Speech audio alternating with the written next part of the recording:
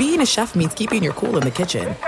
And with Resi Priority Notify and Global Dining Access through my Amex Platinum card, right this way. It's nice to try someone else's food for a change. That's the powerful backing of American Express. Terms apply. Learn more at americanexpress.com/withAmex. The Nikki Glaser Podcast. Her roast of Tom Brady stole the show. Now she's talking about it on the latest episode of the Nikki Glaser Podcast. I said, tell Tom Brady that I'm the Tom Brady of roasting. Lots of people roasted the GOAT, but only Nikki is still being talked about. Every time I refresh my DMs, it's 14 blue check marks of people I didn't even know who knew me are writing like paragraphs to me. Hear that and all episodes of the Nikki Glaser Podcast on America's #1 podcast network, iHeart. Open your free iHeart app and search the Nikki Glaser Podcast to start listening. If you love sports and true crime, then there's a new podcast from executive producer Dan Patrick and hosted by me, Jay Harris, that you won't want to miss. Playing Dirty: Sports Scandals. Each week, I'm squeezing the juiciest details from some of the biggest sports scandals ever. I'm talking Marcus Dixon, Olympic gymnastics, Cain Velasquez, salacious Super Bowl-level scandals. Join me on the dark side of sports by listening to Playing Dirty: Sports Scandals on the iHeartRadio app, Apple Podcasts, or wherever you get your podcasts. This is the Lombardi Line with Michael Lombardi and Patrick Maher on VSiN.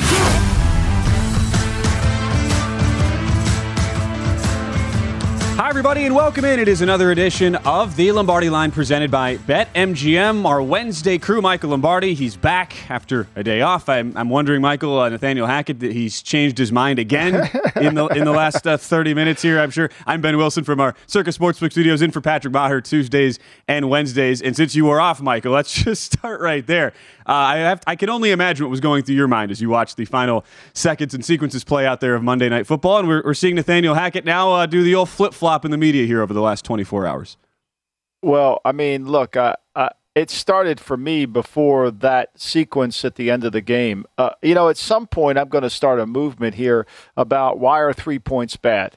74% of NFL games are decided by 4 points or less. Like, I don't understand how not collecting points is a smart thing. I don't get it. I mean, Frank Wright continues to cost the Indianapolis Colts their chance to win. Cost them a game in Buffalo. Cost them that game in Houston. His decision to go for it. I think what we're really missing here, Ben, is when Doug Peterson started going for it a lot on fourth down back in 2017, teams really weren't prepared for it. It kind of took them a little bit by surprise. The aggressiveness of Peterson's the decision-making was a little bit off. We're 2022 now. People are ready for it. People are prepared. They practice it. Everybody's spending more time on fourth down plays. And no longer, it used to be on your play sheet, Ben, that you would have a fourth down play, you'd have two calls because it never came up very much. Mm-hmm. A 2-point play never came up. So now you've got to have more. And teams are prepared. There's no trickery involved. So for me, Nathaniel Hackett's indecisive in turning down points drove me crazy. But it was the narrative of the weekend. Doug Peterson did it once again in Jacksonville. Turns down a field goal, which then forces them to chase a 2-point play. Ridiculous.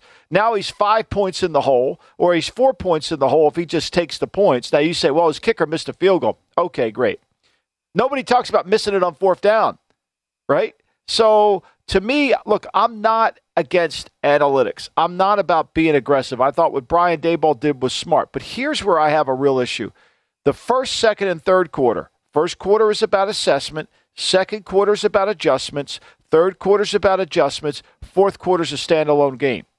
When you do something in the fourth quarter by being aggressive, that's a standalone game. You're doing it for a reason. When you do it in the first quarter, to me, I think you're giving away points. Again, getting Michael's thoughts here on the Monday night game from now at this point, a little over 24 hours ago now. And the ironic part of this is Nathaniel Hackett, for all of the aggressiveness, decides to kick on the 1 4th down that he probably should have gone for when you consider the percentages. We broke it down with Mike Pritchard yesterday. Kickers 2 for 29 since 2000 on kicks, over 62 yards, about 49% on the 4th and 5s, at least last year in the National Football League. But question I have for you, you look at all these new coaches and new systems. Denver was the only team in the National Football League with a new head coach, a new quarterback, a new offensive coordinator, a new defensive coordinator, and they didn't play any of their guys in the preseason at all. how surprised as a result, Michael, were you to see such a lack of cohesion and so much sloppiness for a team that had 12 penalties and nearly 100 yards of those penalties on Monday night there in Seattle? We said on our show here on Monday that Nathaniel was following the Matt LaFleur program for preseason. And we know the last 2 years how's that worked out for Matt LaFleur. His team hasn't been ready to play. So it didn't take me by surprise that he wasn't ready to play, right? It didn't take me at all by surprise that his team wasn't really ready to play. What took me by surprise was the premeditated decision, okay, to go for it. The premeditated decision to kick the field goal. When I'm sitting on my couch and Bella's snoring over to the side, and I'm watching the game and everybody else is sleeping, and I see Wilson walk off the field and take off his helmet, I knew they were kicking. I knew it. Buck and Aikman never said it until I knew it. And it made no sense at all. But it was premeditated. See, this is what makes it even worse. It was premeditated. When he called that play on third down, it was to get into field goal range. And at some point, Ben, you don't need those stats you cited to me about kickers over 60-some yards. Whatever happened to logic? Whatever happened to common sense? It's not common, obviously. Like, it makes no common sense to have a game come down to a 60. I mean, I want my odds on it. I want you to do it every time. You think Pete Carroll wasn't laughing over on his sideline? He's like, thank God they're doing this. Thank God they're doing this. I mean, the whole entire game, Seattle barely could stop them except when they got into the red zone. Like, why 4th and 5? When was that going to be a problem? Yeah. Nearly 200 yards, the yards discrepancy. Seattle had one of the highest yards per play. I should say that Denver had one of the highest yards per play overall averages for any team in the NFL week 1 for the Broncos. I just wonder now, too, we've seen this line go up now, at least for week 2, and the assumption is, right, Michael, all right, Denver, this was one of those one-off, weird, random, wacky Monday night games to start the season. They'll definitely figure it out. Are you convinced that it's as simple as, all right, even on a short week as well, within 5 days, they're going to figure out everything that plagued them? When you think about the decisions inside the red zone, where they were negative 13 expected points added on their 10 plays inside the 10-yard line, and you think about the clock management at the end there, are you convinced that this is just a one-week fix and everything will be hunky-dory there by the time we get to Sunday at Mile High? I don't think you can assume anything with Denver right now. I think that, I thought during the game, and look, I love Paul Hackett, Nathaniel's father.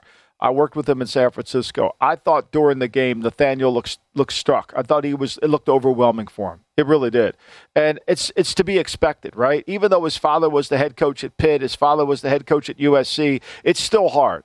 And I'm sure that if my son ever becomes a head coach in the NFL, he's going to have that same look.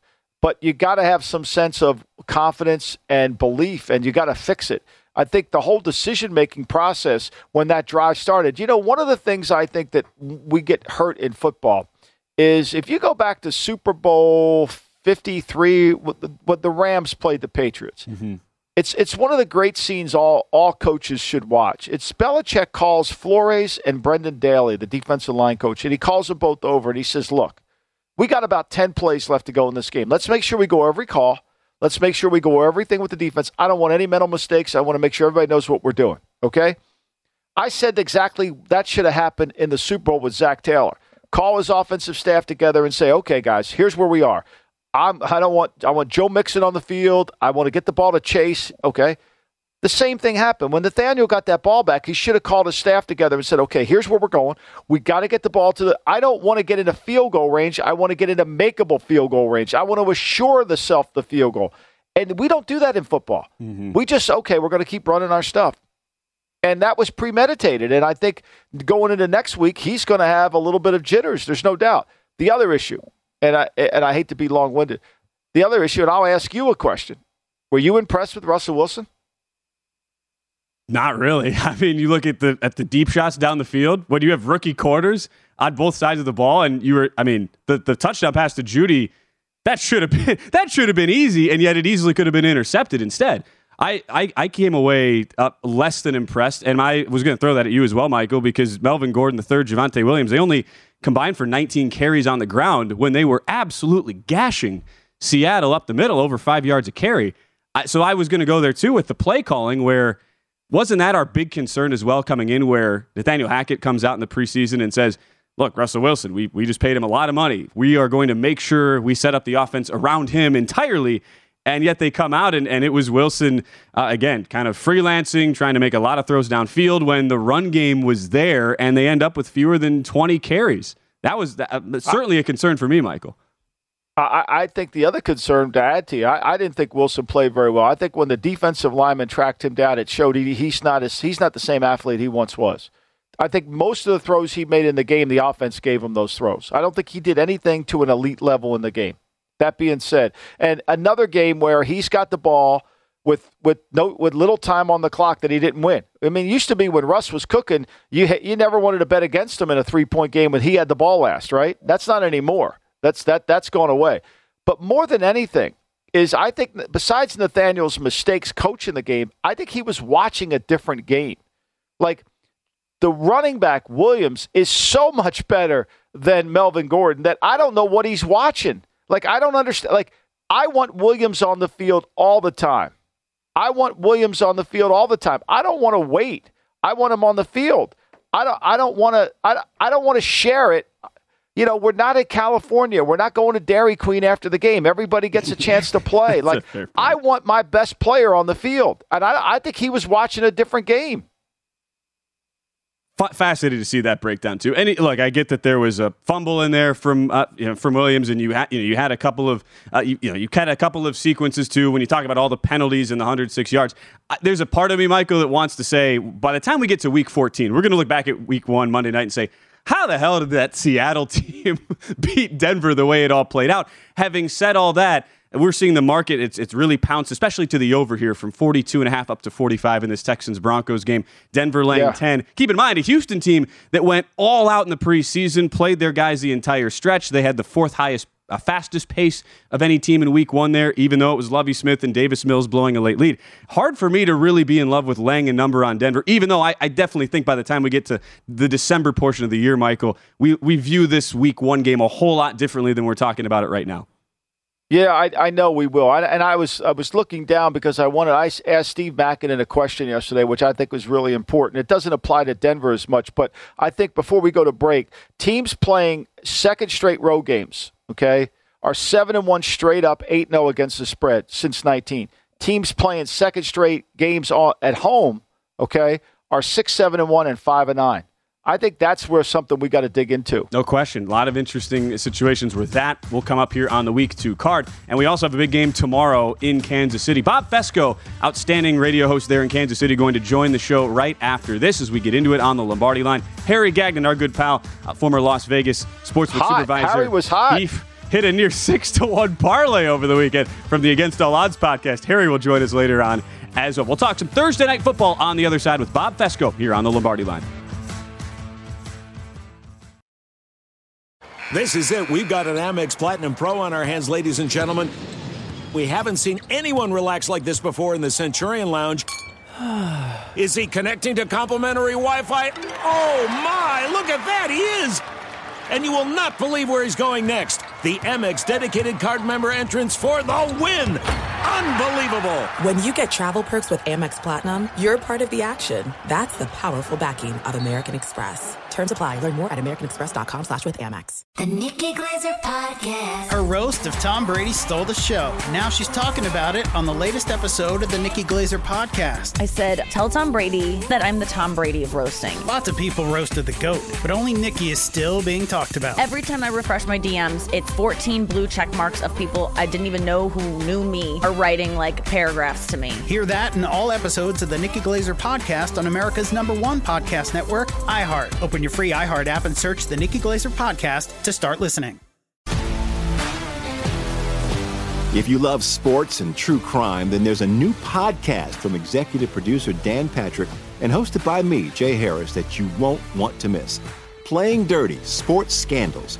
Each week, I'm squeezing the juiciest details from some of the biggest sports scandals ever. I'm talking Marcus Dixon, Olympic gymnastics, Cain Velasquez, salacious Super Bowl-level scandals. Join me on the dark side of sports by listening to Playing Dirty: Sports Scandals on the iHeartRadio app, Apple Podcasts, or wherever you get your podcasts.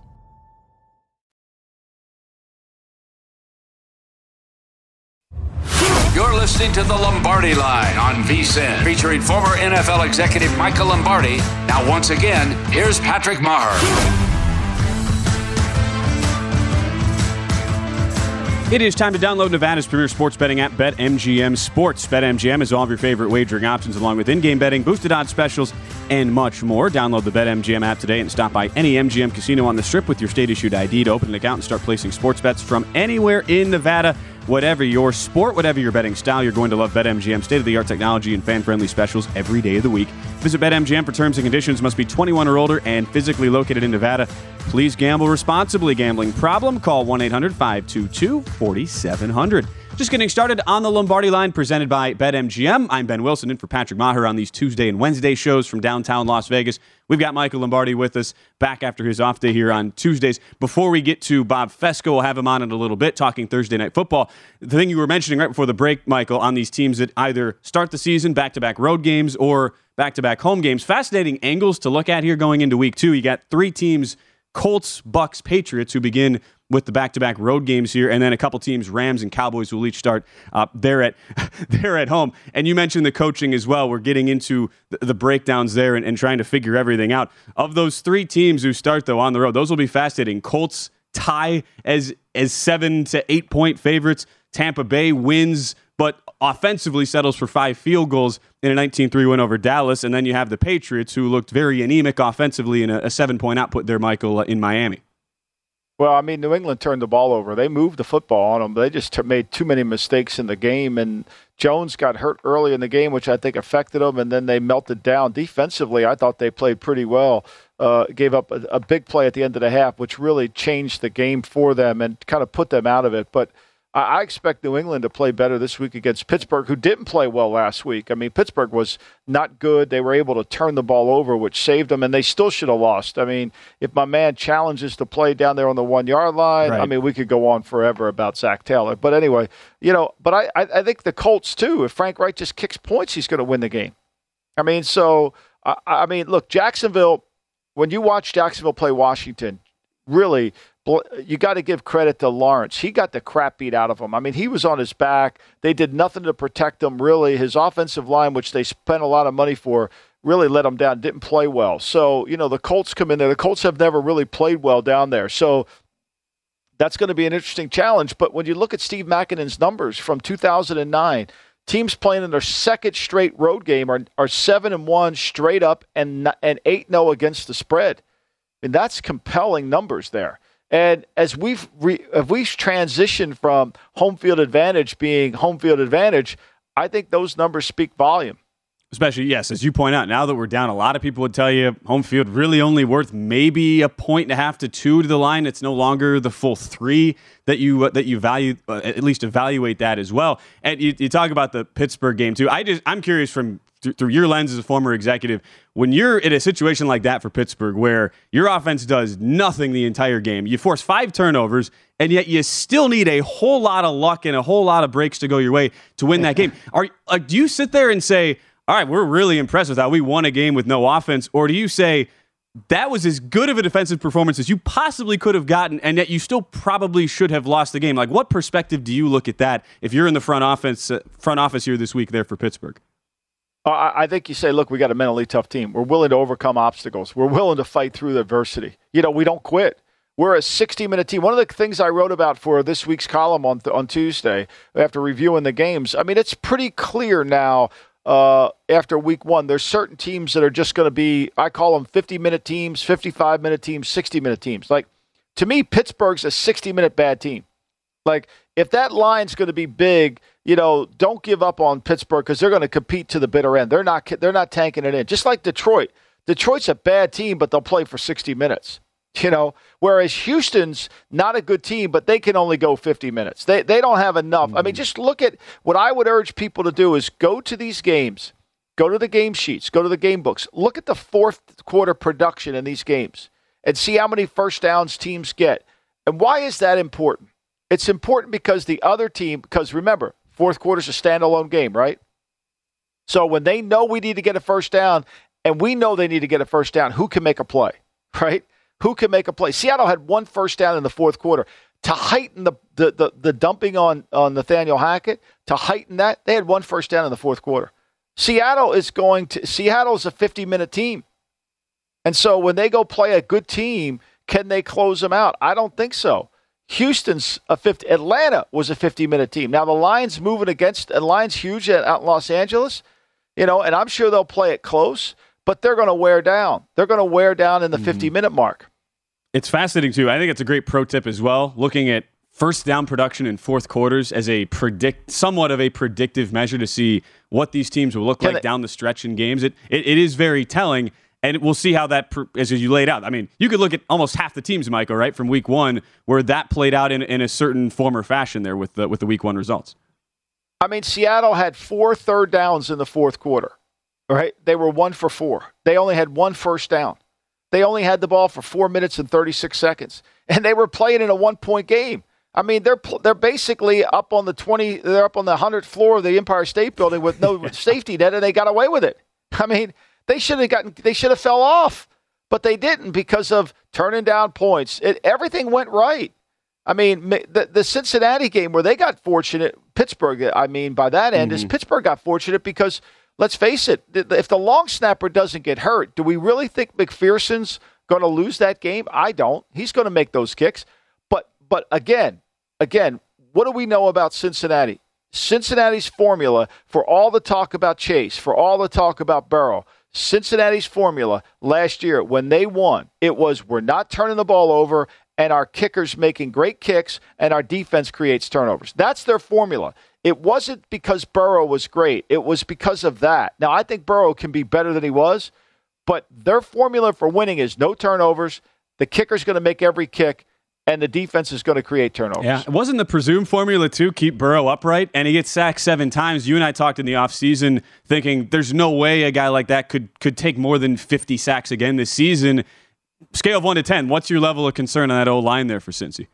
It didn't play well. I mean, look, Pittsburgh is not, they lost T.J. Watt. He was causing problems, but they don't look fundamentally like they're very good. And again, they didn't practice much either. Collins was out. Williams, the left tackle, they had injuries going in there. They did not look very good. And, look, they lose that game. Again, how many first downs did Pittsburgh get in the fourth quarter? 2. You know how long Pittsburgh had the ball in the fourth quarter? 4 minutes and 40 seconds. It seemed on the surface, Michael, like every time I looked at that game, that Cincinnati had the ball. I mean, Pittsburgh hardly ever had the ball. It was crazy. Out time of possession by, 17 minutes? So, yeah, everything you say is spot on. Yeah, that's why when you're sitting there and you're going in there, Cincinnati goes to Dallas, the instinct is Dallas playing the second home game. I understand we don't have Dak, so it's a whole different circumstances, but don't just assume Dallas is going to play better. Don't assume that. And Cincinnati, if you're Zach Taylor, you got to get back to your formula. You got to get back to your formula. We're going to, and they didn't. They couldn't. I mean, they played good defense. Pittsburgh avoided losing by not turning the ball over. And so for a couple of those lines now, we've seen the market settle in here. You're seeing on your screen Bengals Cowboys now with no Dak Prescott. That has gone up in the market. It is splits here between 7.5 and 8. We've seen a little bit of buyback to the Dallas side, coming back down to 7.5. There was one offshore book that had gone as high as 9 on Cincinnati. So 7.5s or 8 in that market. And then as we talked about a second ago with Pittsburgh and their performance in week 1 against the New England Patriots, that is settled in now to about New England minus 1.5. There were a lot of either pick'ems or New England minus 1 on the road there a little bit earlier. And we talked too about how to evaluate quarterbacks and their losses in respective betting markets, Michael. But what do you make of a T.J. Watt injury, and how valuable is a guy like that to the line? We usually don't talk about individual defensive players and how much they actually mean to a line. How much do you value that in and think of that change in the line with Watt out there for Pittsburgh? Well, I think it affects him tremendously. It affects him in the run game and affects him in the passing game, especially when you're trying to, when they got to throw the football against them, because Pittsburgh's not a great coverage team. Pittsburgh played a lot of zone in that game. There were a lot of easy throws in that game. Now, you got to move Fitzpatrick off the spot. He's really good at reading the quarterback and breaking on the football, which is what he did. And you can't turn the ball over. You've got to understand what they're doing defensively within their scheme and then take advantage of that. New England has always historically understood that, going back to when when Mike got there. I mean, they could always have moved the football against Pittsburgh's scheme. They understand how to do it. Yeah, and it's a fascinating situation coming out. I couldn't help but feel a little bit concerned where Bill Belichick, my basis in backing New England plus the 3.5 in week 1 was his level of preparation for that team and being ready to go. Box score is a little bit misleading, as you pointed out. They moved the ball, but 3 penalties that were at about as poor of a time as you could possibly take him. I don't know how surprised you were, but didn't look as prepared as I was expecting for a Belichick coach team. No doubt. But this has been the trend against Miami. Against Miami, they have turned the ball over and they had 16 penalties in 2 games last year. This has been the way that they have not played Miami in the last 3 games in Patriot-like fashion. I mean, when you penalty offsides on 4th and 1 at midfield when Miami has the ball, I'm thinking, wait, really? Belichick coach team? What's happening here? And I knew my bet was dead shortly thereafter in a game like that. We still have a lot to discuss, though, on the Week 2 card. We'll get into the Thursday night game with Bob a little bit later in the show. Very interesting comments from Mike Martz on a couple of quarterbacks who struggled in Week 1. Mike, I want to get your thoughts on what Martz had to say when we return here on the Lombardi Line, presented by... You're listening to the Lombardi Line on VSiN, featuring former NFL executive Michael Lombardi. Now, once again, here's Patrick Maher. Start your football season on the right foot by subscribing to VSiN Pro. Get full access to everything we do, including our daily picks-at-a-glance recap of the top plays made by VSiN Show hosts and guests, 24/7 video, season prep, including our weekly college and pro football matchup guides covering every game all season long. Pro tools like our exclusive betting splits and pro tips updated every hour with actionable insights to up your betting game. Sign up on our discounted football special and get VSiN Pro access to everything we do from now through the Super Bowl for only $175, or save 50% off the monthly price with an annual subscription and bet smarter all year long. Go to VSiN.com/subscribe for all your options and become part of the Sports Betting Network. Hour number 1 of the Lombardi Line continues, presented by BetMGM with Michael Lombardi. I'm Ben Wilson. We saw some comments the other day, Michael. I know you were very interested in seeing out of the Chicago-San Francisco game over the weekend in the Windy City, Trey Lance, Justin Fields, each among the bottom 5 graded quarterbacks. If you look at the completion percentage over expectation or EPA per play, really you can look at any analytic. I know you said you can look at the eye test, you can look at stats, you can look at analytics. Those 2 guys were both near the bottom of the list there in week number 1. Mike Martz, longtime former head coach, offensive coordinator, had said some interesting comments to say as we cue these up when talking about those 2 quarterbacks in general here after the week 1 performance. I mean, they took this quarterback, they went up and they spent a lot to get him, and he was less than remarkable would be the kindest thing that you could say about him. I don't know if I've ever seen such a bad performance by a quarterback in his opening performance of the season. Like, he was just completely awful. He really deflated the football team with his performance. They just, when you get a quarterback, they can't do anything at all. And defensively, you shut them out basically for a half. You kind of lose hope. Right now they're a team without hope. I want their eyeballs. Yeah, I've never seen anything about this kid that was encouraging at all. He really has to plan himself to make a good throw. He's not a quick decision guy. Everybody's shot in the rear about him being a mobile guy making plays with his feet. He looked like a fullback stumbling around trying to run the ball to me. I mean, he's not Lamar, so. All right, Mike, not holding anything back from what Mike. What do you think about that? Well, I did this for Instagram today on my Instagram reel, and let's put things in perspective. First and foremost, I don't care what you think about Mike Martz, but let me give you some background. Mike Martz, Bill Walsh said this in 1984 to me. Very few people can evaluate the quarterback. Even fewer can coach him. And even fewer can bring it all together and call plays, right? So Mike Martz can do that. You don't find Mark Bolger in the 5th or 6th round and make him into a serviceable NFL quarterback if you don't have the eye for that. You don't find Ryan Fitzpatrick, a 7th-round pick from Harvard, and turn him into that. You don't find Kurt Warner, who wouldn't even throw the ball. Ask Ron Wolf. He wouldn't even throw the ball in Green Bay when they signed him as a college free agent. Wouldn't even throw it and turn him into a Hall of Fame player. Like, Mike Martz knows the position. He can evaluate the position. If I were the GM in either San Francisco or Chicago and he uttered those statements, I would be scared to death that we blew it. Now, I wouldn't have been with either one of those players because I wouldn't have taken them because I saw it before Martz said it, and I agree. I turned the tape on yesterday or Monday afternoon, and I wrote this for VSiN before Mike said it. Before Mike said it, I wrote the worst quarterback in that game wasn't Lance. It was Fields. They were both bad, but Fields was worse. Fields can't read. He can't read the progression. It's one look and go. And if he can make a play like a high school play where he scrambles out and throws the ball to Pettis across the field, God bless. There you go. Mm-hmm. But Bear fans, you didn't upgrade yourself from Trubisky. You gave it all up. Ryan Pace's gift to you, besides a bad offensive line, is perhaps not having another quarterback. Now, they can come out and Eberflus can talk about how proud he was of him and all the things he did. No. I'm with Mike Martz on this. As for Trey Lance, I agree. How is Lamar Jackson the 32nd pick in a draft? Okay, how is Lamar Jackson the 32nd pick in the draft and Trey Lance is held in such high esteem by Twitter, by people that think he's going to be the MVP, and he goes third overall, and somebody pays 2 number ones to get him, but they completely ignore Lamar Jackson? How is that even possible?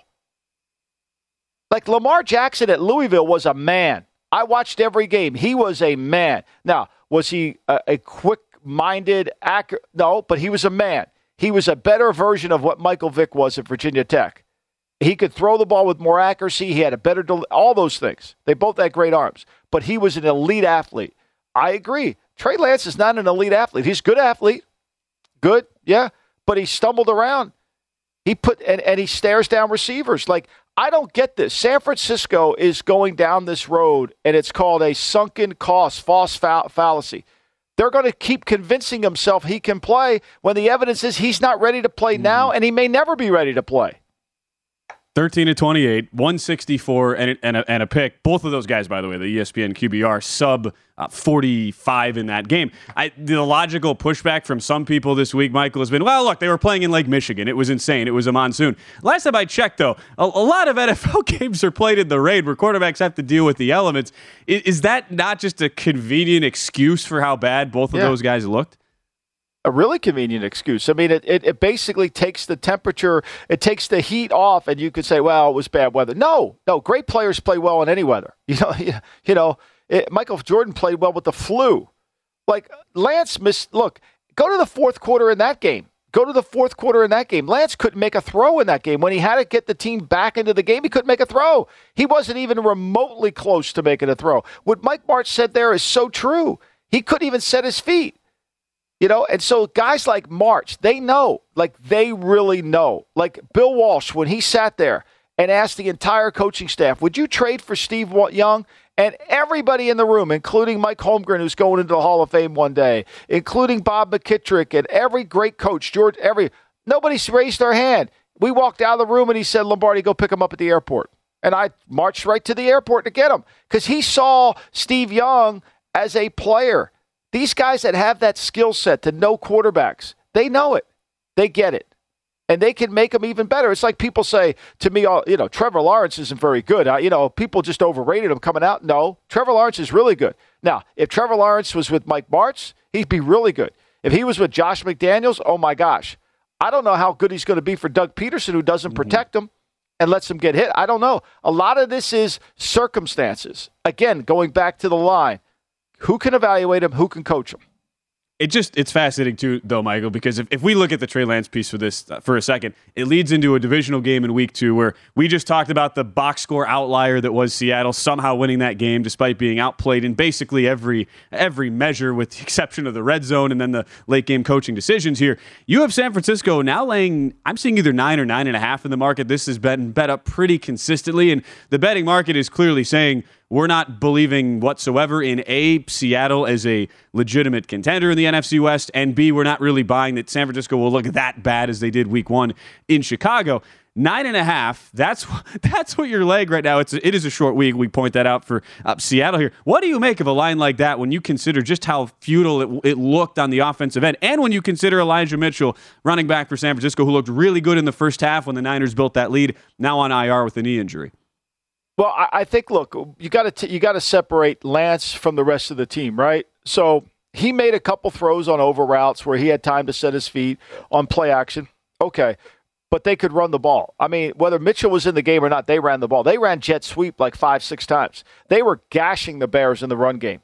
And their defense had 3 personal foul penalties. Greenlaw had 2 of them that really hurt, that really cost them, that really affected the outcome of the game. and kept down and distance alive. And then, of course, they drop a coverage. I mean, let me ask you this. Do you think that Fields was going to move them that when it was 3-0, I think it was 10-0, and he throws to Pettis because of the broken play? I mean, that's the only reason Chicago scored. Then they got another turnover off of Lance. Like, to me, I think San Francisco can win with their defense in the running game. The problem is when they play good teams, not necessarily Seattle, when they play good teams, how are they going to compete? I mean, Lance was 0 for 2 on fourth down throws in the fourth quarter. Every first down they got in the fourth quarter, they got 4 of them. 3 of them were by running. So, like, it's pretty obvious to me, but the line is there because what the book's telling you as a fan, they're saying, Geno's going to turn it over. They won't be able to block. These 2 rookie tackles won't be able to block Nick Bosa and whoever else they rush against them. The offensive line will struggle on the road, and they'll get behind and it'll make mistakes. And this game will go from being a 10-point game to being a 20-point loss for the Seattle team. Right. Look, and after San Francisco, they limit Chicago 3.6 yards per play. It's still find a way to lose, largely due to the penalties, the 2 turnovers as well. I just go back. We have this tweet from you this was 3 weeks ago. You and I were on the air, and when San Francisco made the decision to keep Jimmy Garoppolo, you said no matter what is said or leaked to certain press people, this is a smart move for the 49ers and a clear indication they know there are limits to what Lance can do this year. At least Shanahan knows, maybe others don't. I know it's week 1 overreaction, but how much now after what you saw out of one game does that even get furthered at least into your mind now what's going on in San Francisco? I mean, at some point you got to say, look, we're going to screw up our team. I don't care how many captains they get. I don't care. At some point the players are going to say, this guy ain't ready to play. Just one game, but not trending in the right direction for San Francisco again, and laying a big number, 9.5 in a divisional spot against Seattle in this Week 2 showdown. When we return, we'll get into our Thursday night breakdown. There's a lot of injuries, a lot of storylines to discuss as we continue right here on the Lombardi Line.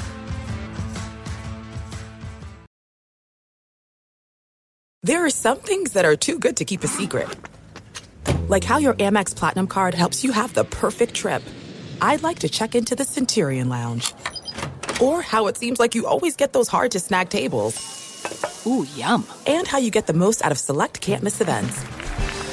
With access to the Centurion Lounge, Resi Priority Notify, and Amex card member benefits at select events, you'll have to share. That's the powerful backing of American Express. Terms apply. Learn more at americanexpress.com/withAmex. The Nikki Glaser Podcast. Her roast of Tom Brady stole the show. Now she's talking about it on the latest episode of the Nikki Glaser Podcast. I said, tell Tom Brady that I'm the Tom Brady of roasting. Lots of people roasted the GOAT, but only Nikki is still being talked about. Every time I refresh my DMs, it's 14 blue check marks of people I didn't even know who knew me are writing paragraphs to me. Hear that in all episodes of the Nikki Glaser Podcast on America's #1 podcast network, iHeart. Open your free iHeart app and search the Nikki Glaser Podcast to start listening.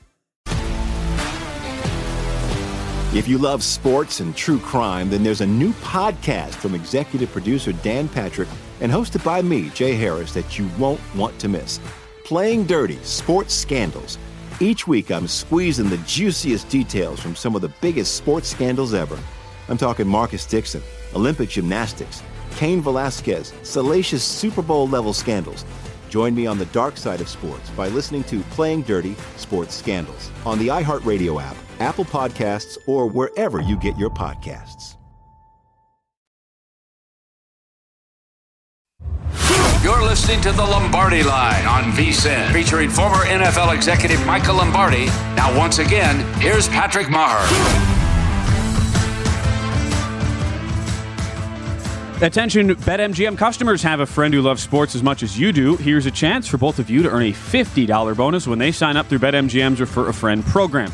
Just sign into your BetMGM account and click on the Refer a Friend program to send your friend a message inviting them to register a new account in the same state you use BetMGM in.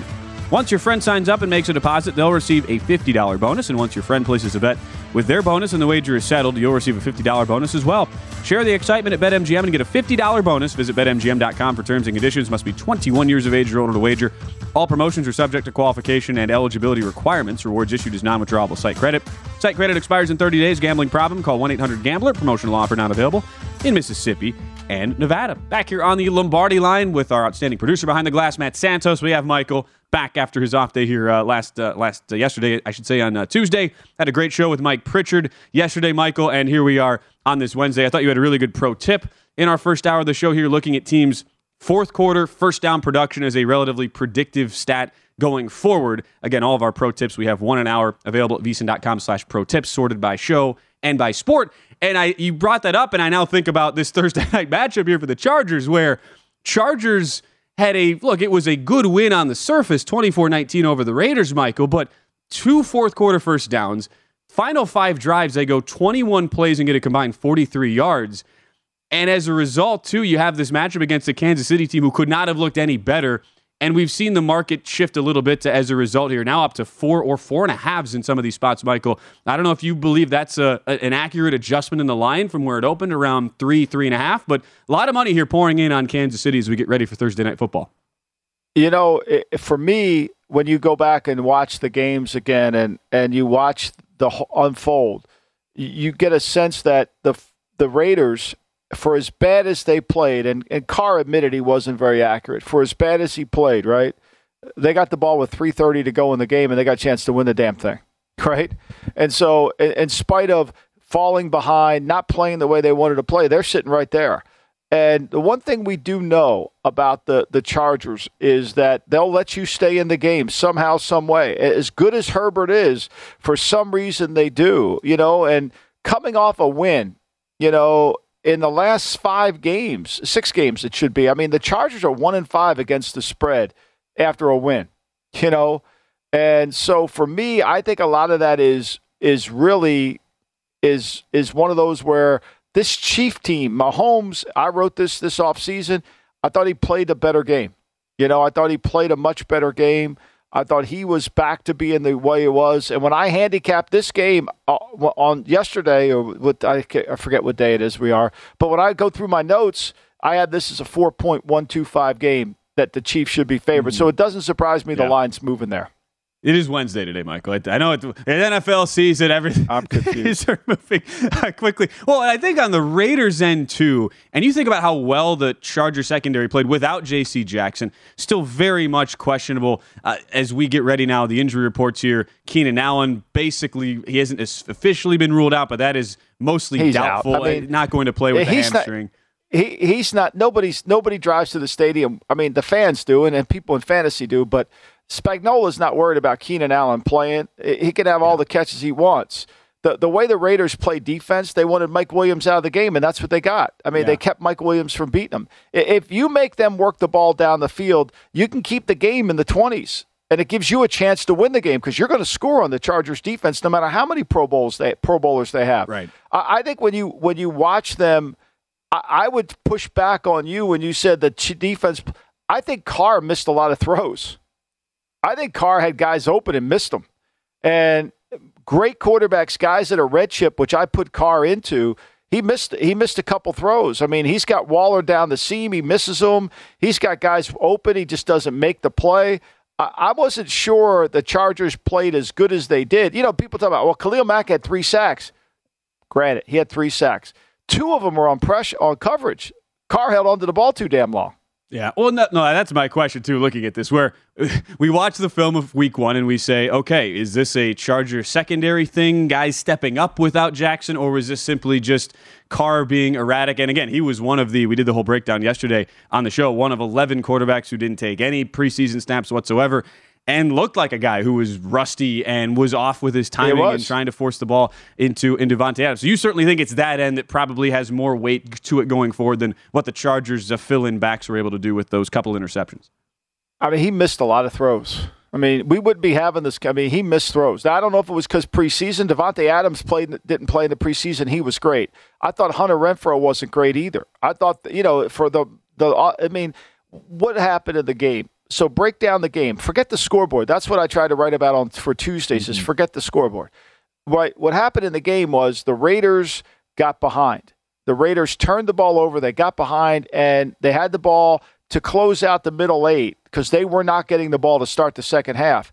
So they turn it over there, and the Chargers get those 3 points. and it affects the game. So now instead of going in, you're down 14-3, you're down 17-3. Now you got to Jacobs is out of the game. You can't start trying to establish the run. The Raiders have to play a certain way. And with Chandler Jones and Max Crosby, they got to play from in front. They can't play from behind. They got to play from in front. They want to utilize their skill as rushers.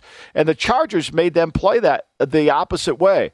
Now, the Chargers, to me, they'll play any way you want to play because Herbert's so good. They can win a game in the 40s. They're comfortable with doing that. And they can lose a game in the 40s, too. And you think about how this has played out in this series in the past. We've seen some really high-scoring games. Money in this spot particularly has gone heavy to the over. We're up to our friends at the South Point, where we're at here in Las Vegas, Michael, just down the street. They just went to 55 on this game, up from 52.5. Chargers have, at least historically, the last couple of years, have done a good job going into Kansas City and at least being competitive, if not winning outright. They've covered 3 and pushed 1 in the last 4 in KC. But it's almost been a weird kind of back and forth on the evaluation of Mahomes from week 1, which I don't know how this is even a real controversy, Michael. When you have a guy who comes out and is nearly flawless, throws for 5 touchdowns and no interceptions, I'll give you a chance to dunk on PFF here in a second because they ranked him their 9th best quarterback by PFF grade in week 1. How do you find 8 other quarterbacks who are better than what Patrick Mahomes did and the way he distributed the ball in that game plan against the Cardinals? Can we stop with this? Somebody grades for Pro Football Focus, right? Who is this guy? Like, why do you get to hide behind a name? No name. Why do you get to hide behind no name? I want to know who he is. I want to know what his area of expertise is. I want to know how many quarterbacks he's coached. I want to know how many meetings he's been in. I want to know if he can take me through the protection schemes, the route, who's the mic, who's blocking who, what route we're running, what is the adjustment to the routes based on the coverage. I want to know all those things. You're not going to do that. So stop hiding behind this stupid shield that we keep talking about. Like somebody graded that. A human being graded that. Just like if I say I don't think Justin Fields is very good, people attack me. That's great. That's great. Attack all you want. I don't care. Like that's what I do for a living. So at least I put my name on it. Pro Football Focus puts this PFF, and it becomes a gospel. We got a genuflect because of it. Oh, it's Pro Football Focus. There's somebody that graded it. I don't know who this guy is. Who is it? Stand in front of us and tell me that you got 9 quarterbacks play better than that. Yeah. Who Michael, is it? I would be remiss if I did not at least mention that because I know you've talked about this before. I had to set you up. And people take this as I'm against analytics. I'm against common sense. Like I'm against common sense. Like I don't necessarily always agree with the QBR ratings. I think you have to watch the tape. Like I think you have to watch the tape of the game. And if you can, like I was talking to somebody who's, very quick to judge quarterbacks, and he sends me this text, well, Trevor Lawrence stinks. I was right about him. No, you're not. You're wrong. Like watch the tape. Understand what they're asking him to do. Do you understand what they're asking him to do? Do you understand the protection scheme that they just attacked it and he didn't have a choice but to throw the damn thing away? Like all you're doing is grading production. You're just grading completions. You're not grading the player. You're not grading the player. You got to understand the scheme. You got to understand the scheme and the player. Do you think those guys at Pro Football Focus can sit there and understand it? That's what you're here for, Michael. That's why I brought it up. I just saw that and I could not believe 8 quarterbacks were apparently better. 30-39, 360 yards, 5 touchdowns, no picks. He was incredible. 66 but he was plays, the same 33 guy, first downs, Michael. Ben, he was the same guy last year that they kept saying all year he was having a great season, that he wasn't, that he had more drops than anybody. He was as inaccurate as I've ever seen him last year. They kept saying that narrative last year at PFF kept, Mahomes is getting screwed. His receivers are just, no, he was throwing the ball to, look at that underhand throw by Mahomes. It's sensational. It was horrible. When you have like half the plays you run to go for first downs and you're finding 9 different receivers. Travis Kelce was great, 8 catches, $121 and a touchdown. But I don't know how you dispute that. They're back to being the old West Coast. They're going to be hard to play. They're going to be really hard to play. Any concern about Butker, who had a very bizarre day where he comes back in after the ankle and makes a 53-yarder? Any concern there? That's really the one offensive injury. Yeah, huge concern. I mean, it's a huge concern. And McDuffie's out with a hamstring, the corner. That's a concern, too. Yeah. It's not exactly a clean bill of health, as it usually is not for these Thursday night games. Chiefs right now, market is settled back down at pretty much 4 market wide as we sit here right now, 54.5s or 55s on the total. I had to rile up Michael today. I just had to. When we return, more Week 2 breakdowns right here on the Lombardi Line. The Nikki Glaser Podcast. Her roast of Tom Brady stole the show. Now she's talking about it on the latest episode of the Nikki Glaser Podcast. I said, tell Tom Brady that I'm the Tom Brady of roasting. Lots of people roasted the GOAT, but only Nikki is still being talked about. Every time I refresh my DMs, it's 14 blue check marks of people I didn't even know who knew me are writing like paragraphs to me. Hear that in all episodes of the Nikki Glaser Podcast on America's #1 podcast network, iHeart. Open your free iHeart app and search the Nikki Glaser Podcast to start listening. If you love sports and true crime, then there's a new podcast from executive producer Dan Patrick and hosted by me, Jay Harris, that you won't want to miss. Playing Dirty: Sports Scandals. Each week, I'm squeezing the juiciest details from some of the biggest sports scandals ever. I'm talking Marcus Dixon, Olympic gymnastics, Cain Velasquez, salacious Super Bowl-level scandals.